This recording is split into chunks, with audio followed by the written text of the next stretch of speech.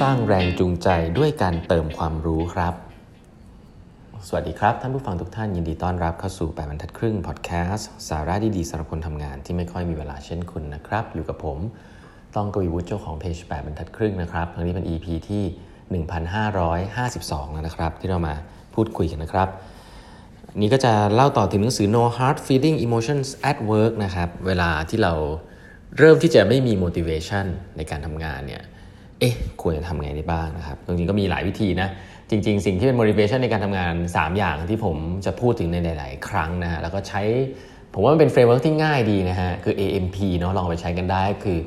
autonomy mastery purpose นะฮะ autonomy mastery purpose autonomy ก็คือความอิสระที่เราได้ใช้ความสามารถของเราอย่างเต็มที่นะครับอันที่2คือ mastery คือเรารู้สึกว่าเราเก่งขึ้นนะครับอันที่3คือ purpose นะ purpose ก็คือการทำงานที่มีความหมายนะฮะทีนี้วันนี้ผมอยากจะมาเจาะตัว M นิดนึงนะครับเพราะว่าตัว A กับ P เนี่ยผมว่าหลายๆครั้งมันก็ขึ้นกับคนอื่นเยอะเนาะเข้ามาในองค์กรแล้วพี่ไม่ให้อิสระในการทำงานอะไรอย่างเงี้ยนะมี process อะไรเต็มไปหมดอันนี้ก็เข้าใจได้นะพวกองค์กรใหญ่ๆก็จะเป็นเยอะนะpurpose นะ purpose นี่เหมือนกับบางทีมันเลือกเข้ามาแล้วบางทีลืมดูเราก็แบบมันหา meaning ไม่เจอมันก็ทำงานไปวันๆอะไรเงี้ยโอเคก็ยากเหมือนกันนะเพราะว่างานมันก็เปลี่ยนยากใช่ไหมแต่ผมส่วนตัวรู้สึกว่าตัว M เนี่ยเป็นอะไรที่เราก็คุมเองได้เยอะพอสมควรนะฮะเวลาเราพูดถึง mastery เนี่ยเราจะชอบพูดถึงว่าเรารู้สึกเราเก่งขึ้นใช่ไหมครับซึ่งการเก่งขึ้นจริงๆแล้วเนี่ยในคอนเท็กซ์นึงเราก็จะบอกว่าเราอยากได้งานที่มัน challenge เราได้เพื่อนร่วมงานที่ดีหัวหน้าที่สอนงานเราใช่ไหมอันนี้เข้าใจได้นะก็ทำให้เรารู้สึกเก่งขึ้นซึ่งองค์กรที่ดีก็ควรจะมีสภาพแวดล้อมที่ทำให้พนักงานรู้สึกว่าตัวเองเก่งขึ้นในลักษณะนั้นนะครับแต่ทีนี้ถ้าเกิดเราไม่มีเพื่อนร่วมงานแบบนั้นล่ะนะเราไม่มีหัวหน้าแบบนั้นเราทำไงนะเราทำอะไรเองได้ไหมผมต้องบอกว่าผมเองเนี่ยเคยอยู่ในสถานการณ์คล้ายๆกันนะคืออยู่ในองค์กรใหญ่แล้วก็แบบว่าเราก็ทำงานไปแหละทุกอย่างก็ดีเพื่อนร่วมงานดีทุกอย่างดีหมดนะครับแต่เรารู้สึกว่าเฮ้ยเราทำอะไรได้เยอะกว่านี้หรือเปล่านะฉันอยากจะหาอินสปิเรชันนะครับฉันอยากจะหาแรงจูงใจนะในการทำงานหรือในการใช้ชีวิตเนี่ยอยากจะลองเรียนรู้อะไรใหม่ๆนะผมเองเนี่ยก็ต้องบอกส่วนตัวเมื่อสัก10 ปี15 ปีที่แล้วเนี่ยเป็นคนที่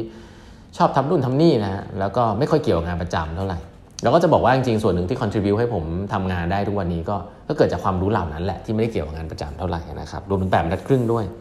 ทีนี้ก็เลยจะมีคำแนะนำง่ายๆนะครับมาเล่าให้ฟังว่าถ้าคุณอยากจะรู้สึก motivate เนี่ยจากการที่คุณอยากจะ mastery อะไรสักอย่างอยากเก่งขึ้นเนี่ยจริงๆมันทำได้หลายอย่างมากนะฮะคือคุณต้องนึกงี้ก่อนนะฮะข้อ1นะฮะคือถ้าคุณคิดว่าคุณจะอยู่ในอินดัสทรีเดิมไปก่อนเนี่ยคุณยังไม่ได้สนใจแคริเอร์อื่นๆเนี่ยนะครับสิ่งหนึ่งซึ่งคุณทำได้เนาะอันนี้ผมแบบเบสิกเลยนะคือคุณสามารถที่จะไปเรียนคลาสตอนเย็นนะครับตอนไหนก็ได้นะไปเรียนตอนเย็นเนี่ยไปดูว่ามีหลักสูตรอะไรบ้างที่มันน่าเรียนนะครับที่เป็นหลักสูตรอาจจะเป็นในมหาลัยนะหรือว่ายุคนี้เนี่ยยุคผมเนี่ยคือเป็นหลักสูตรตอนเย็นมหาลัยก็ไปเรียนวิชา2 วิชาอะไรเงี้ยยุคนี้ผมกลับรู้สึกว่าออนไลน์มีคลาสเต็มไปหมดเลยอะน่าเรียนทั้งนั้นเลยนะครับสกิลเลนสกูดิโอนะครับแคริเบอร์โอ้โหมันผมไม่รู้คนอื่นเป็นยังไงนะแต่ผมเวลาเข้าไป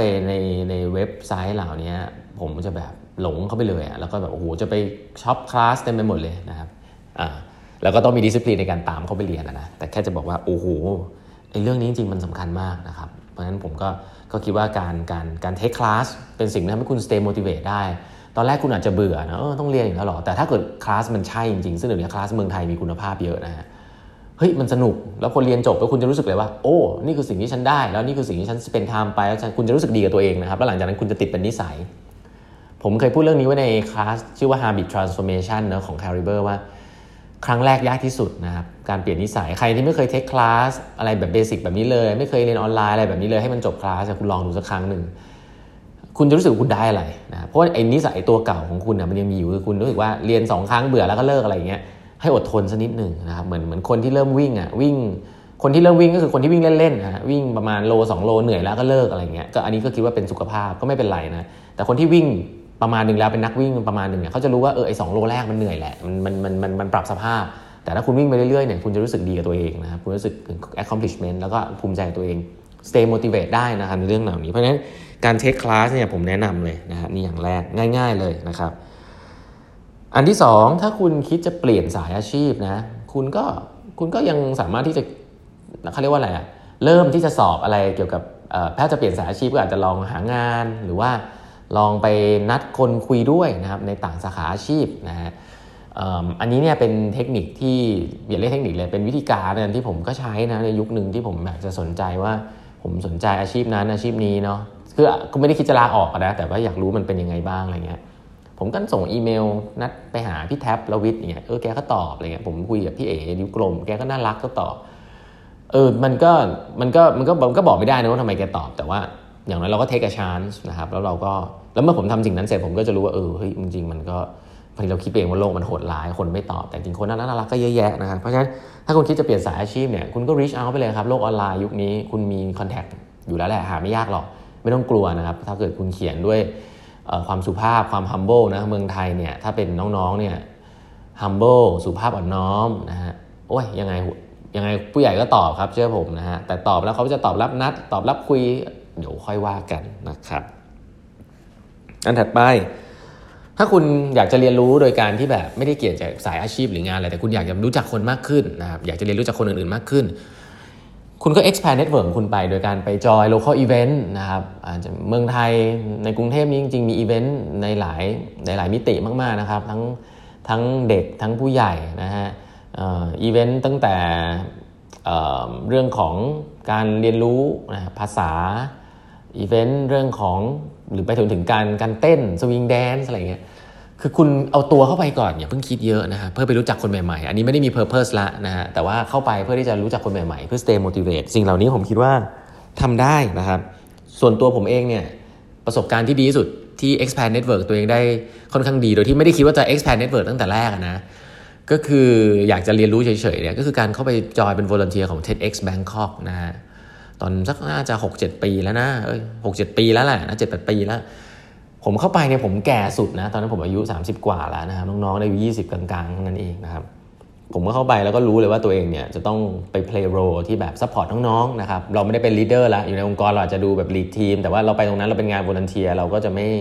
ม่เสียงดังนะเข้าไปฝึกตัวเองที่จะ observe นะฮะที่จะช่วย support น้องๆนะครับให้เขาทำงานได้บรรลุเป้าหมายผมก็ invest เวลามากนะตอนนั้นต้องบอกว่าผมรู้ว่า community นี้ดีนะผมก็ได้เรียนรู้ในหลายๆเรื่อง TEDx Bangkok TEDx TED Talk เนี่ยผมก็เป็นแฟนคลับผมได้มีโอกาสเข้ามาผมก็ดีใจแล้วนะเพราะฉะนั้นผมก็จะพยายามทำตัวให้เป็นประโยชน์นะครับแล้วทุกๆวันเนี่ยผมก็ยังรู้จักน้องกลุ่มนี้อยู่นะครับแล้วก็ยังรู้สึกว่าเป็นสิ่งสำคัญในชีวิตสิ่งหนึ่งนะครับที่ได้รู้จักน้องๆกลุ่มนี้แล้วก็ได้เคยทำงานเหล่านี้นะครับก็ได้ motivation ได้ inspiration พอสมควรเลยทีเดียวนะครับเพราะฉะนั้นการ expand network ตอนเย็นไป local meet up ก็สามารถทำได้นะครับ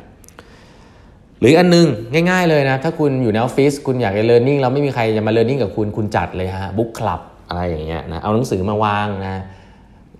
แล้วก็ส่งอีเมลไลน์กรุ๊ปตั้งไลน์กรุ๊ปเลยทำ book club กันตอน lunch and learn ทำกินข้าวไปเปิด8 บรรทัดครึ่งไปกินข้าวไปอ่านหนังสือไปอะไรเงี้ยแบบง่ายสุดเปิดคลิปผมนี้ก็ได้แล้วก็วิเคราะห์กันคุยกันอะไรเงี้ยได้คนที่รู้จักกันได้ learning ทำคนเดียวมันเหนื่อยทำเป็นกลุ่มก็อาจจะดีอะไรเงี้ยก็ทำได้ครับคือ initiative เหล่านี้ผมต้องบอกว่าคุณทำได้เริ่มด้วยตัวคุณเองเนาะผมเองก็ทำ book club มาหลายที่นะในออฟฟิศนี่ล่าสุดผมก็เพิ่งเอาหนังสือที่บ้านมาไว้ที่ออฟฟิศแล้วเผื่อว่าน้องๆเขาจะเอามาอ่านกันอะไรเงี้ยก็ถ้าอ่านแล้วเขาอยากเข้ามาคุยกับเรามันก็ดีใช่ไหมครับหรือเขาอ่านเขาเอาไปคุยกันเองก็ดีนะคือยังไงหนังสือเราอ่านจบแล้วมันก็ไม่ได้มีค่าอะไรแล้วมันก็เป็นแค่หนังสือวางอยู่เราก็มาวางก็อยากจะสร้าง conversation เหล่านั้นในองค์กรนะครับเพราะฉะนั้นทำได้หลายอย่างมากนะครับเพราะฉะนั้น 4-5 อย่างที่เล่าไปตะกี้นี้ไม่ว่าจะเป็นการออกไปเทคคลาสการไปเข้าอีเวนต์ต่างๆที่คุณสนใจนะครับในนอกเหนือเวลางานหรือการทำบุ๊กคลับอะไรเงี้ย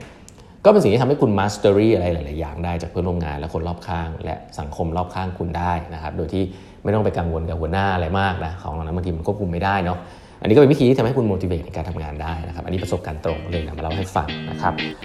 วันนี้เวลาหมดแล้วนะฮะฝากกด subscribe กับทัดครึ่ง podcast นะครับแล้วเดี๋ยวเราพบกันใหม่วันพรุ่งนี้นะครับสวัสดีครับ